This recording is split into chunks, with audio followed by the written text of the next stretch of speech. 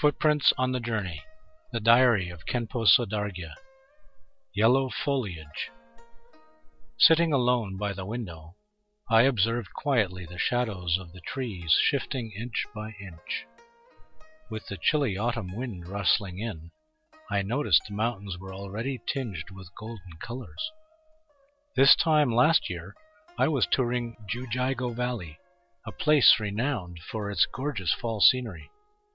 Many tourists from various countries travel long distances to visit, just to imbibe fully the autumn splendor that is beyond depiction, even by the magic brushes of impressionist artists.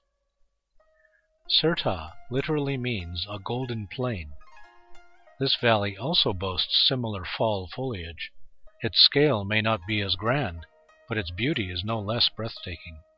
If you observe attentively, you'll find that each tree is a stunning stroke in the fall landscape.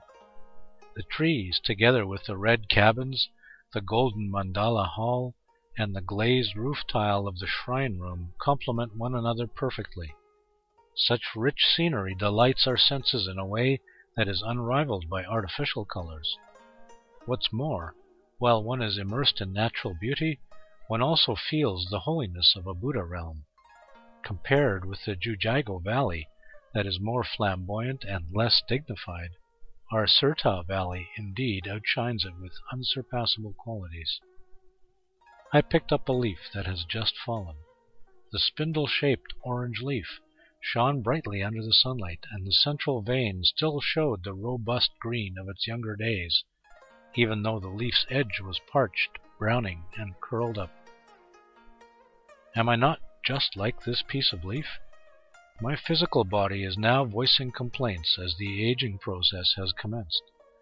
Yet my mind, refusing to give in to old age, still holds the toughness of younger days. The leaves are destined to fall to the ground, and each person will definitely meet his or her end. Such is the fate of all. Thus, toward the voiceless leaf, I felt a sense of comradeship. However, this leaf has an edge over me in that after having fallen to the ground, it can transform itself into nutrients to nourish the soil, whereas I, as a human, will be blown about by the karmic wind in the intermediate state and be propelled involuntarily into the next rebirth. This ruined hall, empty and dilapidated, has seen its better days bedecked with luxuries. This wasted lot, strewn with dead weeds and withered trees, was once a court dazzling with songs and dances. Everything in the world is impermanent, no matter how prominent and powerful we may have become. In the end, we are no better than a mere leaf. When contemplating all this, is there anything worthy to be pompous about? 30th of August, year of Renwu, October 6th, 2002.